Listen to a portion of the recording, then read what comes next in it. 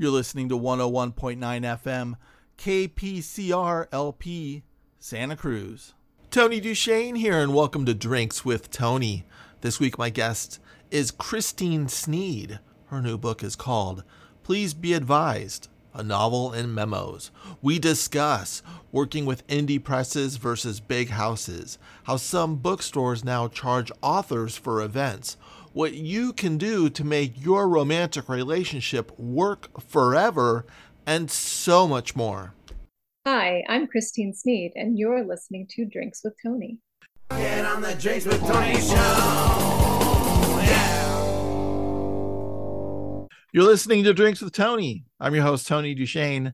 Today on the show, we have Christine Sneed. Her new book is called Please Be Advised, a novel in memos. Christine, how are you? Can't really complain. I'm sure I could complain if you asked me to, but overall, I'm all right. We can complain for an hour. You have a whole hour to complain as you like. The platform is yours. No, it's things are all things considered pretty good.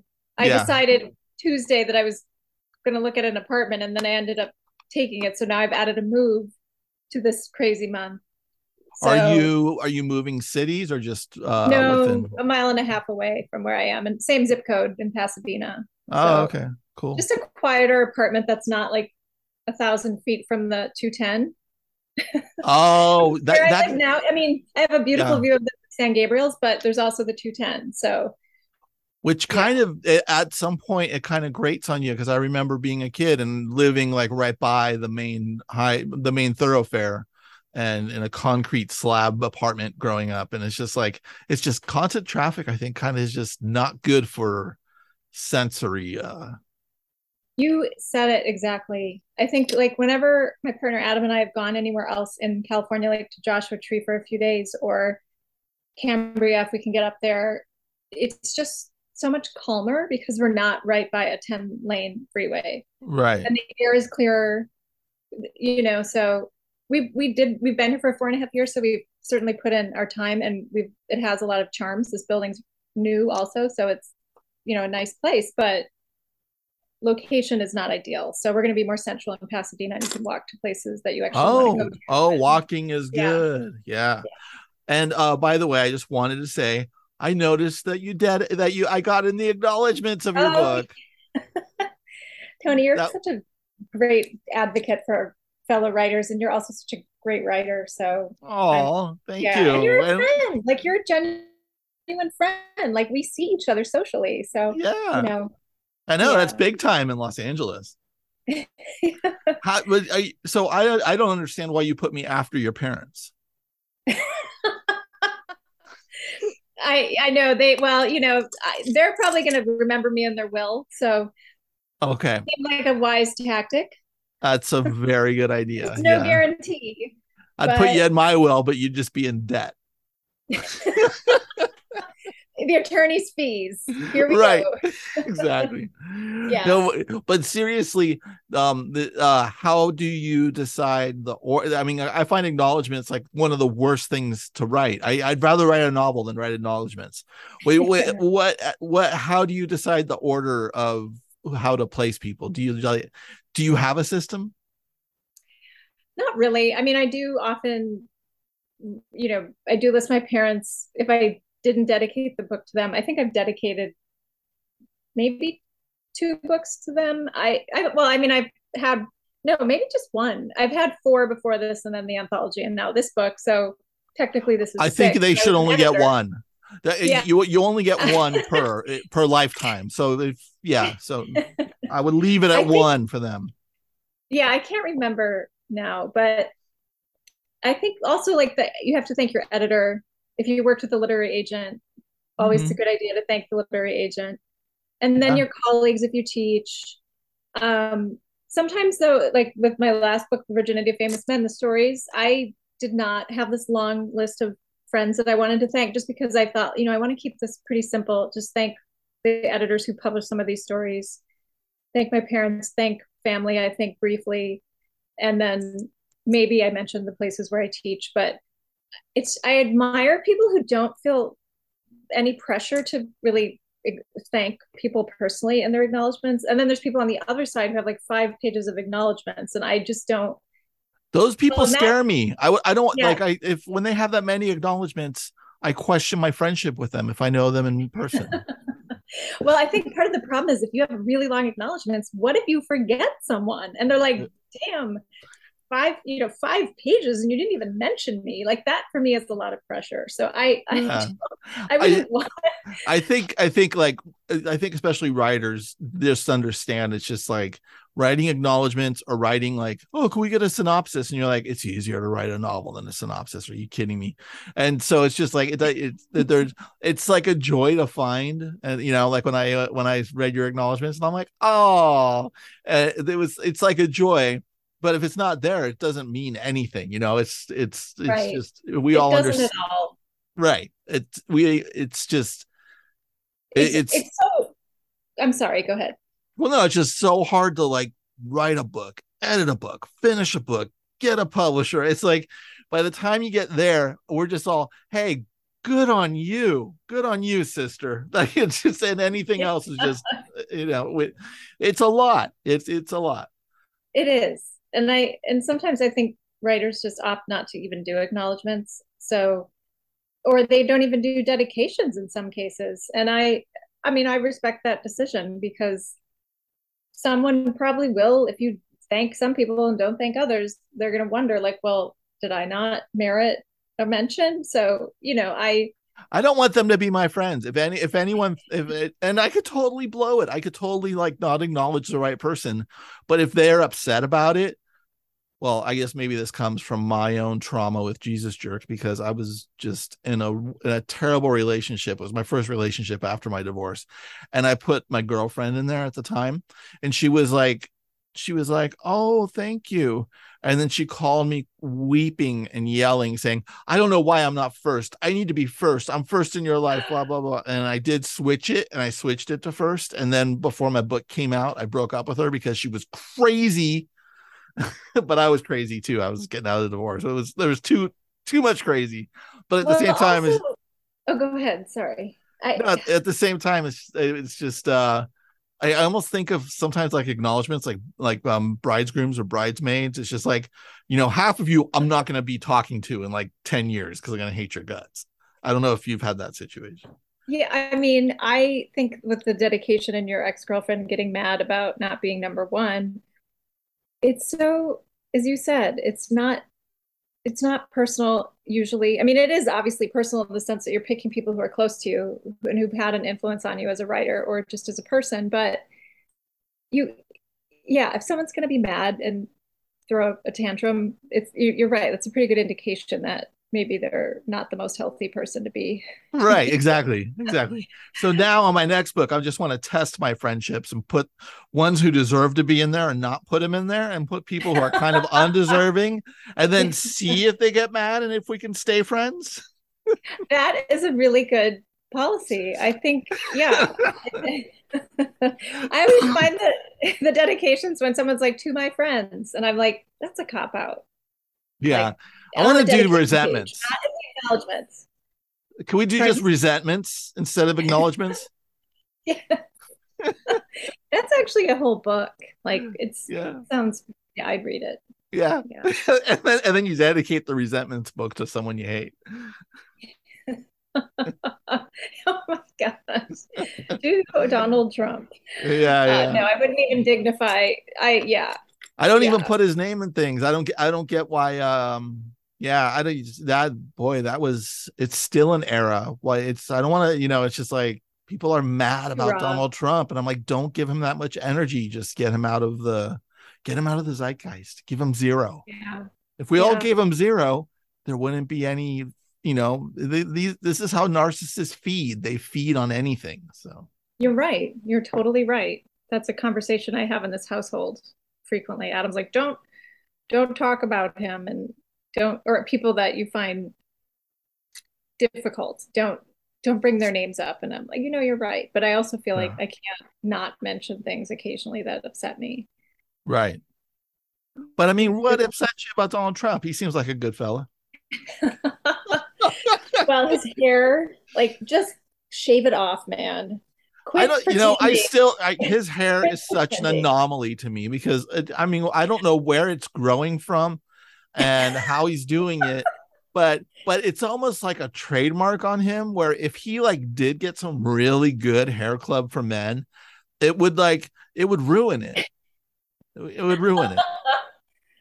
I think a lot of people just admire the sheer chutzpah of walking around with that weird hair on his head, and then like the swirls of it sometimes when he's out Just in the owning wind. it, just owning it, out there owning it in my 70s. Well, that sort of vanity is just really interesting to me. I mean, I'm not his Yeah. age, so, and I'm not him, obviously, but I can make, these judgments not having gone through what he's gone through with his hair. Right, But right. But at the same but time, yeah. we're getting older too. You know, it's like we're the 20-year-old is still inside of us, and you know, And it's certainly it's certainly alive inside of him too.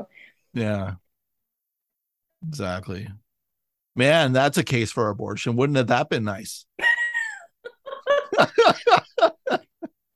You're right. Yeah. No, but someone else would have taken that. Someone else would have gotten that spot. Well, maybe if he didn't give it up for adoption, maybe he would be I'm sure he'd be a different person. I don't know. Yeah. It's also strange. It's like the collective conscious, the human collective. It's like, does this stuff happen because, are we being punished? Is this you know, did we all bring this upon ourselves?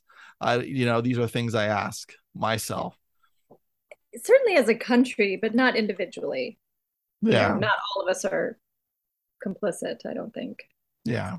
At least I We're don't all being slowly sodomized. I never watched his show for one. Like I didn't even know anything about The Apprentice really, other than it was See, and what's yeah, crazy about it is like, and here we are talking about him and talking about The Apprentice, and The Apprentice wasn't even on my radar either. I just knew who the guy was. yeah. It's just like, oh, that guy who's not on my radar, and now all he is on my radar. I It's just like, remember him being one of the subjects of the Saturday Night Live skits for a while in the late 80s. And oh yeah, his wife of the time, Ivana Trump. Yeah. huh? That's like what I remember, And the him. late '80s was a bad era for SNL because it wasn't that when they had the Lorne Michaels was out, and that was the years with Robert Downey Jr. and Anthony Michael Hall, and it was just like a weird bunch that didn't do quite so well. See, Yeah. I don't remember, to be And then honest. Lord Michaels got hired on again after I forgot who was producing it for a while. And it was just like in the toilet. So Oh, I do not remember. like SNL is good now. SNL sucks. Jeez. The best writing I remember was when Billy Crystal and Martin Short, of course, the early shows too, the very Yeah. beginning of it. But like in Yeah. the 80s, there was that period and I think Martin Short was only on it for a year. And Billy Crystal also and Christopher Guest. It was so good. Oh, And that's then right. Mike Myers was great. Dana Carvey, Yes, those guys were good. early Yeah. 90s. And Eddie Murphy, obviously, in the 80s. Yeah. And Julia Sweeney, who lives here in LA again. I met her actually in Chicago when she was living there for a while with her daughter and her husband. And then they moved back to LA the same time that Adam and I moved here in 2018 because her daughter had graduated from high school and went to college then. So Julia Uh-huh. had been waiting for her daughter to finish high school in the northern suburbs of Chicago. So So were you guys on the same plane together going, where are you going? no, she probably flew, but Adam and I drove our two cars from Oh, okay. Evanston out to LA. We took our time. I think it took us 5 days. So That sounds just fun. lovely. What's a road? I've never been on a cross country road trip. What was the road trip like, and would you do it again? I would. I would. Yeah. We went through Iowa to Nebraska and then down through Colorado, through Utah, and then up to Flagstaff or down to Flagstaff and then up to California from the south. So it was because I wanted to go through Monument Valley and Mm-hmm. we went out of our way to do that. It was also, we didn't drive like bats out of hell. We took breaks every hour and a half or so each Oh, cool. day.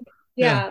And by the time we got to the fourth night, it was completely exhausting. I think we slept like 12 hours and then we drove the rest of the way into California the next day. It was, very effortful, but it was a lot of fun. And the West, as you know, the topography is so different from the Midwest. And Yeah, yeah. yeah, it was beautiful. I Oh. loved it. And then what's it like living in Chicago? All I think about is cold. I'm just scared. I'm scared of Chicago cold. Like I think I could make it in New York, but I hear Chicago's worse. I mean, the problem with Chicago is it's not, I mean, the winters often are not great, Yeah. but the weather is so inconsistent. Like 8 months of the year, it's anyone's guess what you're going to get. I mean, obviously, January is going to be colder than June, but there have been months or many weeks in June that were like 55 degrees for, like days on end in June.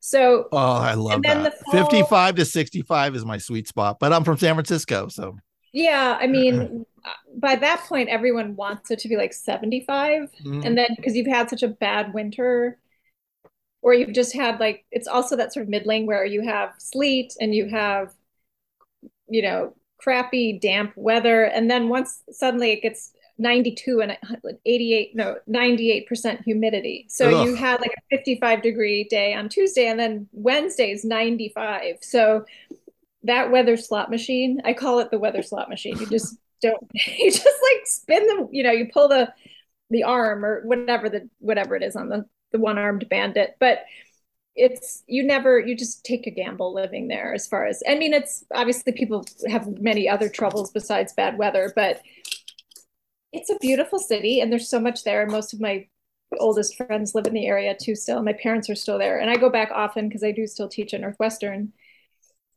Remotely though, so I'm not there to. I don't have to fly back and forth to teach classes. So it's still very close to me, and I'm still very fond of it. You're still a citizen of Chicago. Yeah, I mean, Yeah. certainly I feel that way, but I definitely am not as involved as I was, of course, because I live out here now, in Yeah. the literary community there. I used to be a lot more, of course, proximity was certainly helpful, but I used to co-curate a reading series, Sunday Salon Chicago. That was a bit of time ago, though, because I was also a visiting professor at University of Illinois in Urbana-Champaign, and when I did that in 2015 and 2016, that's when I stopped doing the curation of that reading series. But two of my MFA students from Northwestern took over as the directors, so I'm still, and I'm going to be reading at the end of October for them too. Oh, cool. You're heading over there. Well, I'm doing a Zoom event for them though, but they're, Are you are but you I will be touring in Chicago any other are you touring around a little bit. yeah. I'm going to Chicago the 18th of October, which is the day Please Be Advised comes out. I'm going to be doing a reading there on the 19th, and then a couple of other events. One for the anthology in Evanston at the bookstore at Bookends and Beginnings on the 22nd, and then I go to New York. I'm going to read at KGB Bar with some other friends and my editor Kurt Baumeister at Oh, 7. cool. Yeah. Yeah, you That's know him. right. You're with 713 Books. How's that Yeah, experience been? it's been really good. Yeah. Yeah, I really enjoyed Because you working because with you have the gamut of big publishing and indie. them. So Yeah. And Leland, the publisher of 713 and also a novelist, you likely know, like Curtis, has been really great to work with too. So that's good to hear. Yeah. yeah, it's been good. Yeah. I was glad they put Beth Lissick's book out. Like when they put Edie on the green screen out, then I was like, oh wait, this is Leland. I didn't know Leland. They're doing Oh, what? that's so cool. I haven't read Yeah. that one yet. Yeah, I haven't looked at their catalog very much. They, Yeah. Oh, you but got to they read Beth do a nice Lissick's job. book because we're both kind of around the same age, but her book means a lot to me because it's about growing up on the peninsula in San Francisco and being cool.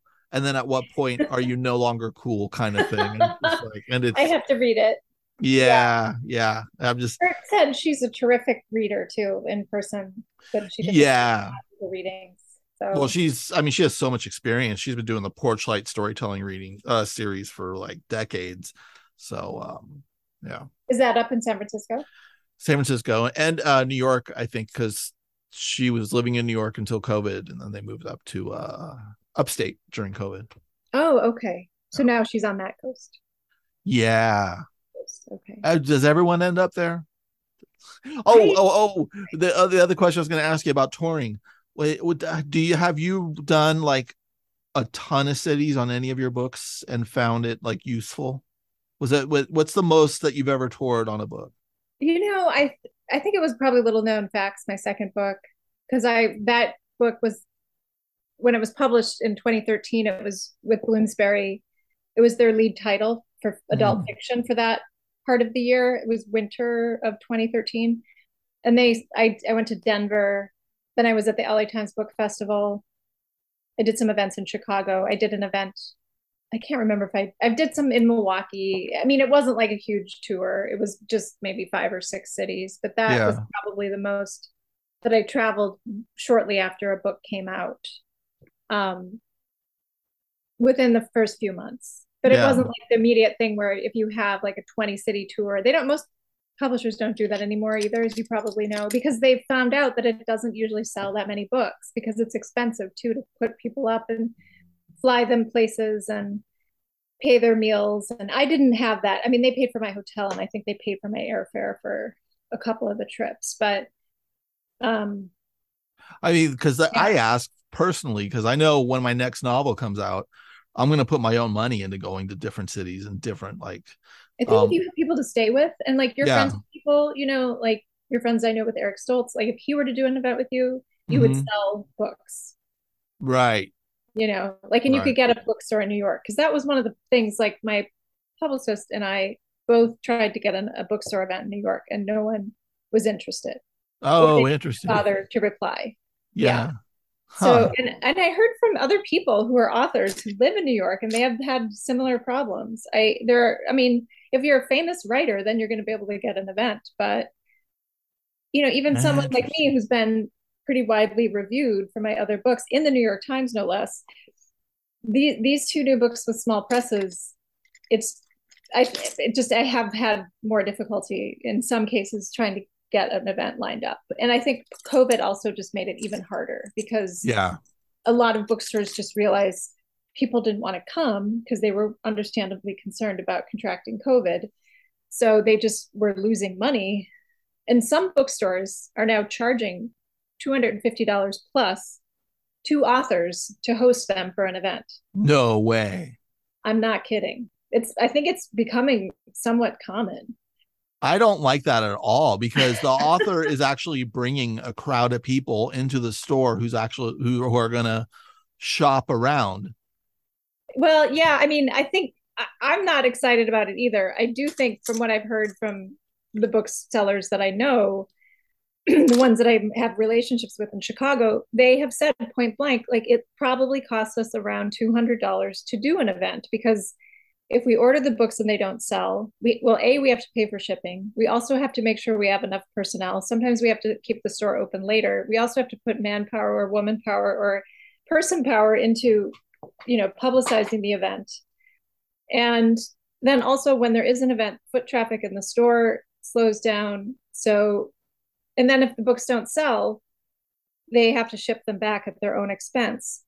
I mean, I think, some cases, if you have a relationship with the author, then they don't charge those people. Wow. But, there are bookstores in LA who have like authors clubs now where if you subscribe for $300, you're guaranteed an event. Really? Yes. And I just am kind of like, you know what? I'm not going to sell that many books. Like maybe anyway, I get lucky, but you know what? If I have to spend $250 or $300, plus I'm bringing refreshments. Right. And then I'm spending many, many hours properly publicizing, sending emails, posting. I mean, you can do stuff fairly quickly, but initially, like the couple of emails that I've sent out for events to different groups of friends in different places, it's taken me hours and hours. And I've also sent hard copies of some of my advanced reader copies to independent bookstores and laboriously handwritten notes. And I've also written postcards with notes and jokes and stuff that I had made of Please Be Advised. And I also had bookmarks. Were there any racist jokes in there? Maybe that was the problem. No, I don't know. But I also did you cross the line on some of those jokes and maybe so that's what happened? No, but some of them are somewhat racy. Like the book, as you might have seen in the memos, some of them are a little R-rated. Oh yeah.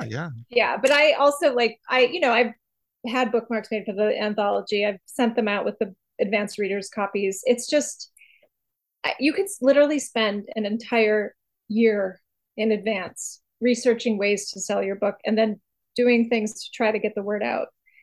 And that's even with bigger press authors too. Like my other books, when they came out with Bloomsbury, I did a huge amount of work too to try to just do, blog posts and essays, and you're basically taking on a second job if you're going to publish a book. Why the hell do we do this? It is such a good question. I think it's just the stupidly hopeful gene that we all, not all of us, but most of us have, the same thing that compels us to get married when we know that the odds of divorce are quite big. There's pretty long, not long, there's short odds for divorce. Right. But I'm not, we all fall in love, or if we're lucky, and we sometimes do want to get married. So we do. And some of those marriages work out, but also what compels us to buy lottery tickets. We just think maybe it'll work out. Maybe somehow my star will rise and I will make decent money and people will love me everywhere. That's really, I think, at the base for a lot of people. Like me too. If I look closely at my motivations, aside from trying to figure out what I think about the world, that's one main reason why I'm a writer. But the other part of it is too, I want to be part of the community. I want to be at the table. I want to be with other people. I want to be with other writers. I want to be just present and acknowledged, so in the conversation. Yes. Because that's what I'm realizing. I've realized this over the years. I'm like, oh, my insatiable urge to with reading and just because I try to read at least 50 pages a day of something that I don't have to read, like dead author or something, right? and then I'm writing every day, and it's just so I'm doing that conversation, and then I kind of want to be in the conversation of being at a bookstore where other books are, and they're kind of talking to each other, and I'm like, hey, Kurt Vonnegut, I'm way over here, and I only have one book on the shelf, and he's just rolling over. You are pretty far from the V's, but you could just move your book next to his. Yeah, I could when it comes out, and you're in Jesus Jerk too. Yeah. I can rub it right up next to Vonnegut. Do you have a new book that I know we talked about the one you're writing, and I'm hoping you're getting close to finishing it. I'm getting close here. You want to see? Here's the current draft. Oh my God. Yeah. Wow. That is a book. Yeah. What's its title, if you don't mind me asking? Dreamcasting. Okay. I love that. Yeah. So I love that it's not about me and the Jehovah's Witnesses. It's so wonderful to be totally dove into fiction, but at the same time every character is me, but yet it's not. So there's but I get to put all my own frustrations into the characters, and I'm like, so people will read it and be like, these people are absurd, these people are just so selfish and egotistical. And I'm like, oh, I know, so hard to get into that,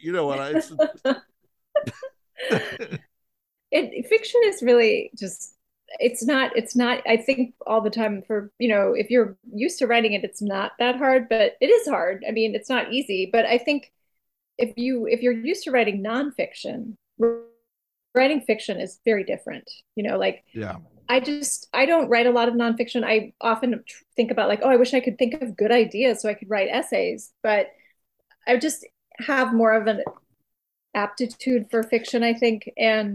But I realized, being a writing professor for quite a few years, teaching undergraduates and graduate students, it is so hard to write good fiction because, you can get better, obviously, with time. I certainly think I've improved. I hope so, over the years, but you can't fake it. Nonfiction, I think you can write like you have a conversation, and we all are capable of having a conversation. So if you figure out how to write in a conversational style, you can probably write a good essay. But fiction is artifice. And if you can't make it real, it's so obvious, I think.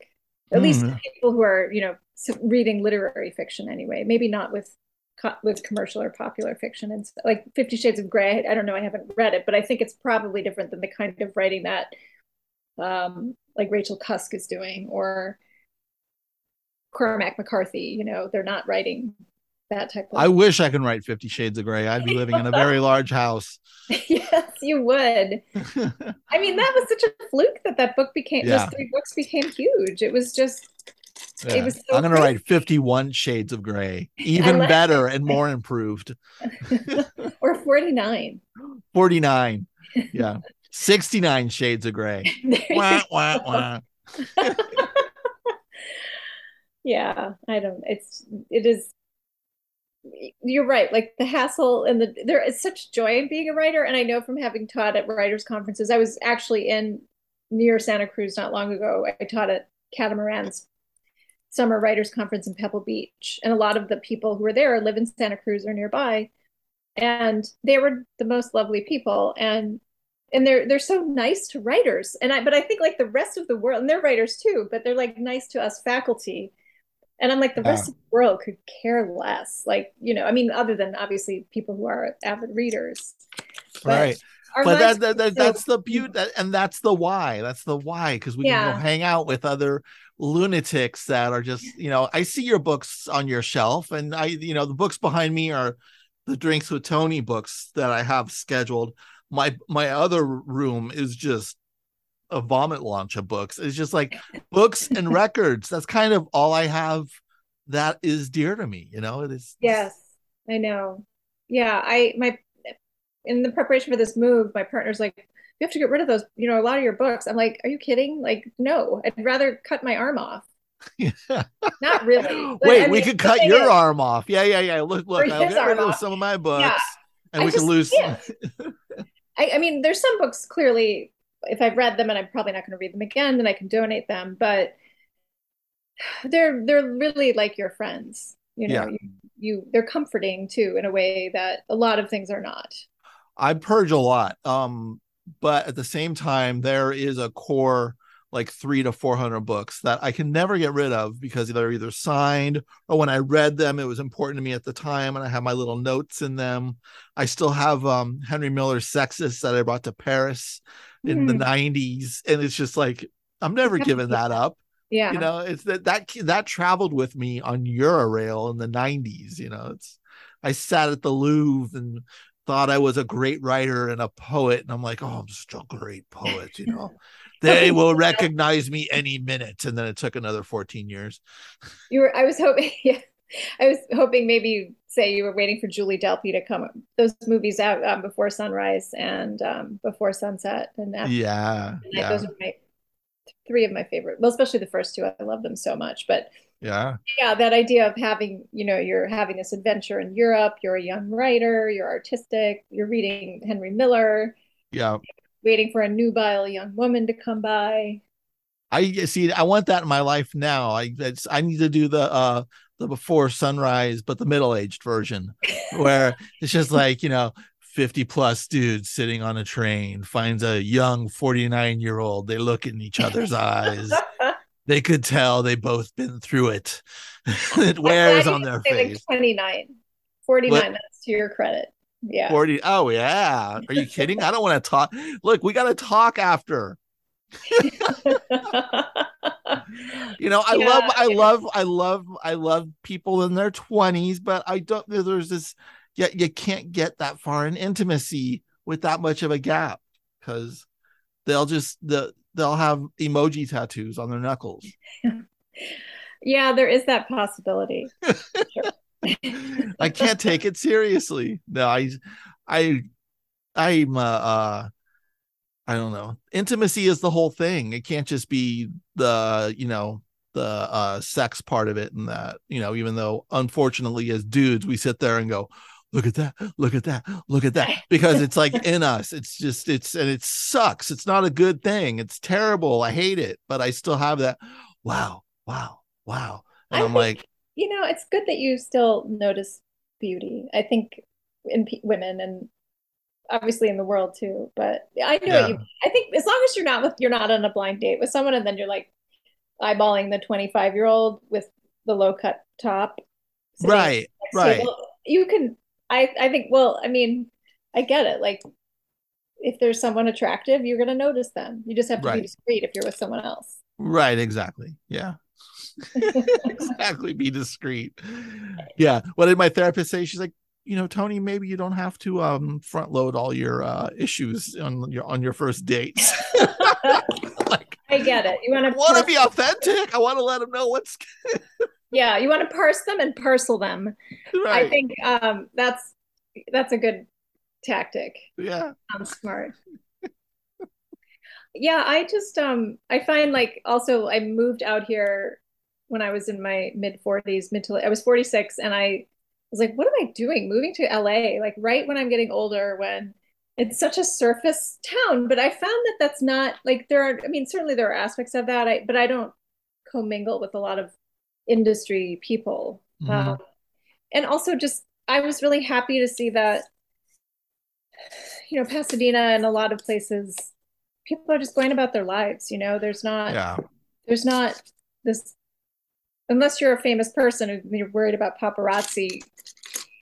People are just the same as they were in Chicago. I mean, you're just trying to get your groceries and trying to get to work on time, and it was good. I was happy to discover that I didn't have to worry about like dressing up every time I left. I mean, that's a really superficial thing, but I felt that pressure to I wanted to fit in, but no one cares really. I mean, obviously, Yeah. if you're trying out for a film, yes, but That's the beauty that I think that's the beauty of Los Angeles and people thinking that it's all surface. And you just smile and go, yeah, you can go ahead and go keep thinking that because it's not. You no. find the good people. It's so funny because I literally live down the street from Jack Black. I mean, he's kind of more up the hills, but Oh, that's cool. but I didn't know that. And I was just like kind of walking on the street one day and there was this guy with this great like shirt of a lion on him. And I was like, as I was crossing the street, I'm like, oh my God, nice shirt, dude. And I didn't even look at his face. And he said, thanks, man. I looked up and I was like, oh, that's Jack Black. Okay, I got it. And then now now that I know that he's around my neighborhood, now I kind of just like see him walking all the time. But it's just like there's no paparazzi and there's nothing in this Yeah. part of town. But if he goes to Equinox in Beverly Hills, they're going to be like, snapping shots all over the place. So I wonder if that's one of the reasons why he likes living in your neighborhood where you yeah. are. Yeah, I mean, it's like I've seen Andy McDowell at like the grocery store, and I'm just sitting there, and I heard her first. I'm going, really? She sounds Wow. yeah, familiar. Yeah. You're right by the big Scientology headquarters too, right? You're still in that part of town. Yeah, yeah. I I'm doubt they're still members, but right. No, there's some but crazy stuff that goes on around there. no, there's that, and that's kind of very contained to the blocks that are south of Sunset. So once you get into Los Feliz, there's the Scientology vibe goes away pretty quick. Like at Lupiat Kitchen, we don't feel Scientology vibe when we're having our breakfast. How far is that from you? 10 minutes in the car? May in the car maybe. I don't know because I don't have parking, so I usually have to huff it to some parking spot somewhere that I parked in, Oh, 3 days ago. And okay. I would walk there, but you have to walk like there's like just so many homeless encampments that you got to walk through, and we do got crazy schizophrenic people who like throw bricks through windows, but I live in this very middle area where it's just like you get messed with and then all of a sudden you don't. Mm-hmm. It's just Yeah, like, your neighborhood is interesting. It's very cool, and there's a lot you can do with in walking distance, I'm guessing, from your apartment. But you're right, like the vibe is a little intense. yeah, it's like, and I got to start bicycling again so I can just like get through those couple of rough blocks and then just be like, ah, and, go get well actually the block I'm on is totally getting fancified, and it's like nobody from my neighborhood can go to these new restaurants and stuff. Everyone's coming down to get dirty, and then they're like, oh yeah, well they have valet parking, so we get right out front, and then it's just like it's such a I just remember this being in San Francisco in the Mission District, and it's like, why would a restaurant work there on Valencia Street? And then it's like the only restaurants that work there in this day is on Valencia Street. Mm. Everything's pushed. So I don't know. Maybe I'm hip. I should have bought the minute I came to LA instead of Well, I renting. mean, that's what everyone's saying now. It's, but apparently the Wall Street Journal is predicting that there's going to be a huge bubble burst again. The bubble's Yeah, going to burst with the real estate market. yeah, I mean, in LA, it's just incredibly ridiculous. Like we're moving into this apartment, which the one next door to it, which is also, it's just a 2-bed, 2-bath. It's like 1,000 square feet. The one next door just sold for like $840,000. Wow. I mean, this Yeah. is like it's a mid-century building. It's now a historic building. So maybe that's why they are charging so much. But I'm like, this is not, I mean, it's just crazy to me that someone would pay almost $1 million for 1,000 square feet apartment. Right. I mean, anyway, anything in LA that apparently is more or less habitable is $1 million now. So at least, Yeah. and I'm just kind of like, I'm going to be renting into the indefinite future because I refuse to pay that much for something that small that also will probably need work. And I can't afford it anyway, but if I could, something rebels. Right. Even though renting is also, you're just throwing money, you're not going to get it back. And we pay a shitload for our rent too. So Yeah. there's not really a win-win here. Are you going to pay less at your new place? Pardon? Do you pay less at your new place? No, or is we it pay more? $50 more a month, but it's in a much better location. Yeah. And also, like, we're renting below what they're charging for people who are moving into this building right now, that one that we live in. So I'm like, they're just going to raise the rent like $300 if we stay. Yeah, I'm in rent control, so I got a nice golden handcuff. Thank God. Yeah, Yeah. the other parts, it's like the other apartments in my building go for 50% higher for my exact same thing now. So I'm just going, and they can't raise it. For how much higher? 250? No. So that $500 more than what I pay. Oh my God. So for me to up my game, I'd have to up myself to myself at $500 more. No, I just don't. I mean, in Pasadena doesn't have rent control. We just voted. We did our mail-in ballots yesterday, in fact, and we voted in favor of rent control because they can raise it 10% every year, essentially. Yeah.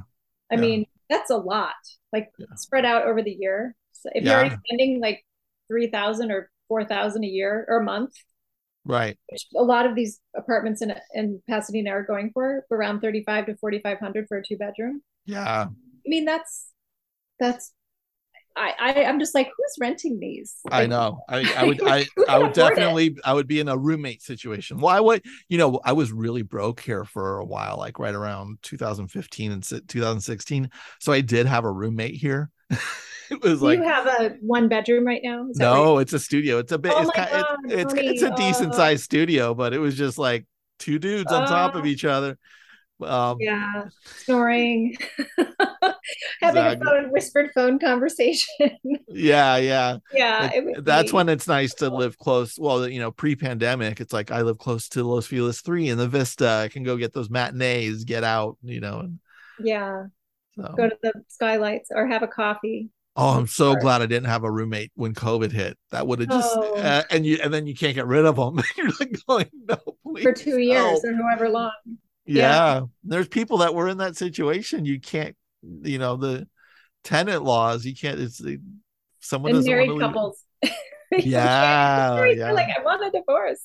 That was coming out a lot. Like, I remember, especially like, I think some of I don't know if it was in China or Japan, but there were occasionally articles about like Chinese women realize they don't want to be married to their husbands. They just realize what jerks they are. Yeah. I'm sure it went both ways, but nonetheless, I thought, I mean, you kind of realize like how much work it is to be with someone all the time. Unless you're used to it. Yeah. No, it's the relationships are work, but it's good work. It's work for the good until it's not. Yes. Yes, it's true. It's the ebbs and flows, right? We got the ebbs and flows of life, ebbs and flows of relationships. That's how I always looked at it. And the healthy ones, and the healthy relationships, it's like, hey, we're gonna have bad days, but let's cheerlead each other through those bad days. Yeah, I think that's so important. And I am always thinking about, and I say this to friends and students too, just like you really have to take the long view for anything that's important. It's just, becoming a better writer or being in a relationship or figuring out like you want to master some new skill. Or Adam just started grad school last week. He's going to Antioch for clinical psychology master's, and he's like, this is so much work. And then he took out an extra job, and he's like, why is this all happening at once? And I said, you have to take the long view. And also, this is not a permanent situation. You're not going to be spinning 7 plates at the same time. But I think like our culture just really is so much. I mean, obviously social media is part of this. It's like everyone wants instant likes. They want instant skills. They want life hacks. Right. And the attention span is going down and down and down. But I think it's going to reverse because people don't realize that long attention span is like good. And when you really sink your teeth into something, when you read a solid book, it's so much better for the soul than TikToking for hours and hours on that. It's funny. Sasha, who played Gabe in Jesus Jerk, he's going for his master's degree in psychology at Antioch too. He just started. Oh, really? Yeah. He's not. There's one other male student who just started with Adam, and he lives in Bellingham. Sasha doesn't. Oh, okay. So no, it's not him. Not him. Okay. Yeah. Sasha's still in LA. So.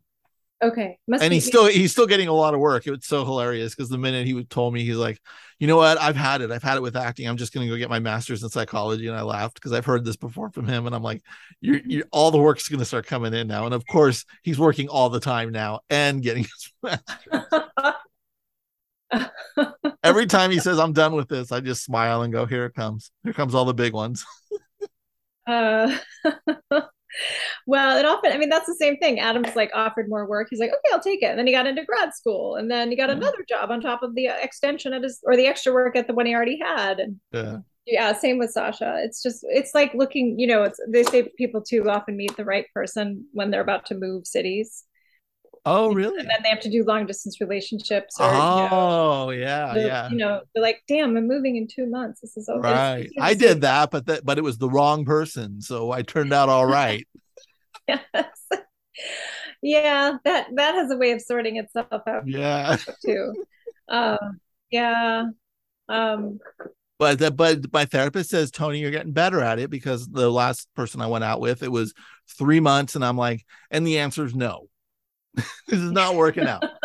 And I'm being more assertive and realizing it, and not doing that thing where I go, oh, that's just I used to do the oh, that's just happening because of blank, and that's just happening because of blank. And it's just like, no, be assertive. Actually, that's happening. Doesn't work for me. I'll see you later. Yeah, oops, I just muted myself accidentally. Things have just been you're bleeping yourself out. Were you saying real names? No. It's funny. I find that the last 2 years too have just been so strange, on so many levels. I was already working from home mostly because I was teaching remotely for the 2 different schools that I usually teach for. Yeah. So for me, it wasn't that much of a difference, but just hearing and, noticing other people's, the way their lives changed, or the country itself too, has just become very unusual. And your eggs are done. No, my computer has texts that come in and I don't know how to do yeah. Yeah. Or is that your biological clock? I think that clock is, at my age now, it's still sending occasional notes, but not it's sending memos. Yeah, it is sending memos occasionally, but not about having children. It's like, just keep exercising if you want to. Oh yeah. Just try to get enough sleep. Yeah. And don't have, I don't know about you, but one thing that I listen to some nutrition, exercise. There's this podcast called Mind Body Green, and everyone's always talking about anxiety. Mm-hmm. And I think like that's just, I thought about this like in 2009 when I got my first book contract. I don't think I was as anxious. I think the anxiety came with being a writer. Oh, interesting. And trying to continue writing and publishing, and like finding readers and promoting, and then worrying about like how, you have to interact socially. You don't want to offend people. You're in public more. Oh, I want to offend some people.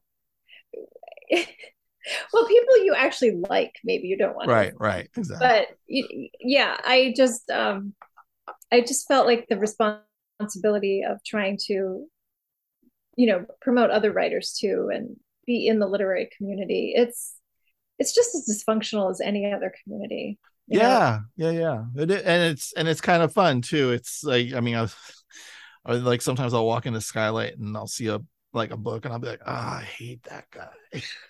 I'm just like, oh wait, and he's doing an event here. Okay, note to Uh, self: don't walk by during that time. you You know, know, this, yeah, I think this part is like, it's like being an academic too.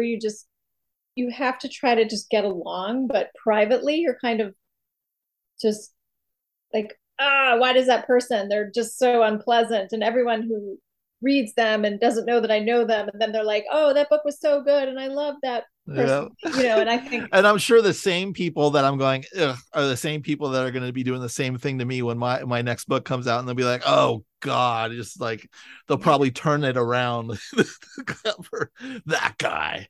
But you it's know, good. We should have people that say that about us. We should. That means that yeah, we're getting the passion out there. Someone's passionate about.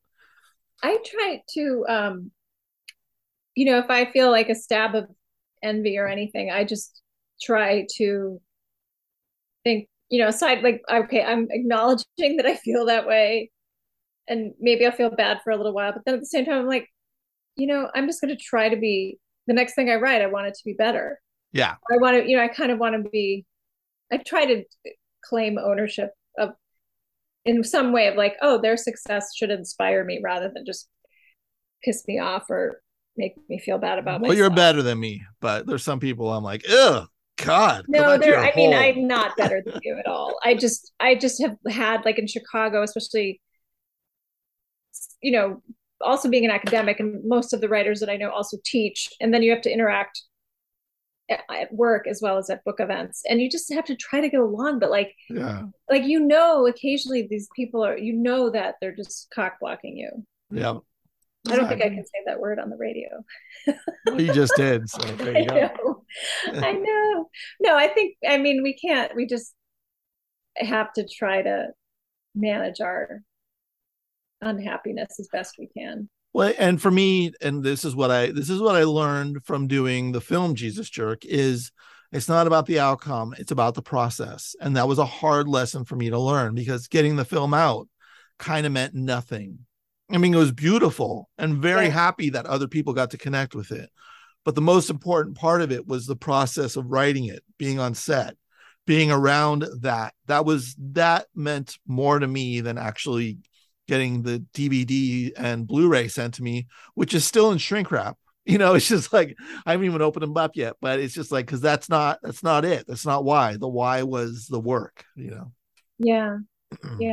No, I mean, also you're probably just thinking like, well, what am I writing now? Like, I only ever feel good if I'm working on something that I'm at least enjoying writing, because I'm not looking back. None of my other books were like commercial successes. They were critically successful, but they did not make me any money other than the advance. So I just have to focus on what I can control, and that is how often and how well that I write. Because like the anthology, we were talking before, you know, we started this conversation officially. Um, it came out last Tuesday, Love in the Time of Time's Up, which has 16 women writers writing about the themes of Me Too and Time's Up. And the stories are very diverse. There's just, some of them are dark, and you know, that's to be expected, but there's a couple that are very witty, and one is just so funny. It's by Elizabeth Crane, and it's called Dudes in Theory. I think maybe I mentioned it too. Yeah. I like her. Yeah, She's always been a great vibe whenever yeah, I've talked to she's her. Yeah. so, like, just a generous person. And then Yeah. her memoir, The Story Will Change, just came out from Counterpoint like a month and a half ago, I think. Oh Maybe yeah. 2 months ago now. Maybe it was August 8th. I can't remember the date, Right. but Right. she was, yeah, I meant to go to her event, but I couldn't make it that night. She did an event at Stories in Los Mm-hmm. Feliz, or Echo Park, actually. And, but you know, no, it was like just any other day, you know, and you put the book together and you hope it'll get attention and bookstores will carry it. But most of the time that does not happen. Like, it just, in the publisher, Tortoise Books has a distributor. They use Publishers Group West. So ostensibly the book could be in bookstores, but I just don't think it is. And it's such a good book. Like, I love these stories. And I've read thousands and thousands of short stories. And these are just some of the best ones I've read. And it's not just because I put them in the anthology. I just asked a number of writers who'd written short fiction and published it, who I liked their work. And they agreed to send a story. And then I just fortunately really was nuts about the work they sent. So, but like, maybe it'll take off. Maybe colleges, some writing professors or literature professors or sociology instructors will. That's the beauty of it. You never know. And Right. it's like, it's out there and you never know. And you never know who's going to get their hands on it. Like, even when I found out before the film got to Eric, it was with another producer who produced Half Nelson and Blue Valentine. And I was just like, oh my God, he's reading my book right now. That's so And cool. yeah. And then I got to work with him for a year. And it's just like, you just never know. And how fun is it to just be part of that conversation and be around it, Right. I'm really glad the book exists. But I say that about each of my books, and you know what it's like. Like, it's good, but you do want people to read them. Yeah, exactly. I mean, if I just wanted to write, I would just write and not bother publishing. So I do want to write, but I also want to publish books that get read. Right. So, I mean, I think most writers do. I mean, certainly it's understandable why we would. But I mean, I remember one of my family members telling me when I got out of grad school, well, no one asked you to write, so just if nothing happens, oh well. I mean, that wasn't exactly what he said, but it was close to that. And I thought, I'm going to show you. And it, because anytime someone is like, oh well, you probably fail, I'm like, no. No, I won't. Like, I'm not going to. So, I guess, what's the word I'm looking for? Well, in one way I didn't fail, because I have books that have been published, that have been reviewed and did pretty well critically, but didn't make a lot of money. So in that sense, yes, you could say, well, you didn't manage to buy a house because your books were successful or something like that. But I thought, well, I got better as a writer, and I'm still finding publishers for my work. And you just, as long as I have other things I'm working on, so I just keep plugging away. And it does get tiring. I mean, at a certain point, you're kind of like, well, I don't know if I want to work 7 days a week, because as a writer and a teacher, you pretty much have to, if you're really trying to continue to publish and be an author. And in the off hours, when you're not looking at student work or planning lessons, that's when you do your writing. But you also have to live the rest of your life. So, it's demanding. I think any writer who doesn't have a tenure track job, but also those who do, like, you just have to balance the private work with all the other work that you do for money. I mean, most writers don't make enough from their work, as to pay the bills. So they have to do other jobs. It's hard. I mean, and our country's not very supportive of artists. We do have an NEA and we have Guggenheims, but a tiny, tiny percentage of people get those. And they're not something that you can live off of for long. And the wrong people get them. I'm sure there's a few people who deserve that. Christine, thank you so much for coming on the show. Thank you, Tony, for having me and making me laugh. Christine Sneed on Drinks with Tony. Check out her new book, Please Be Advised, a novel in memos. Next week on the show, we have Kid Congo Powers. He'll be talking about his new memoir, Some Kind of Kick. Thanks for listening. You're listening to 101.9 FM, KPCR LP, Santa Cruz.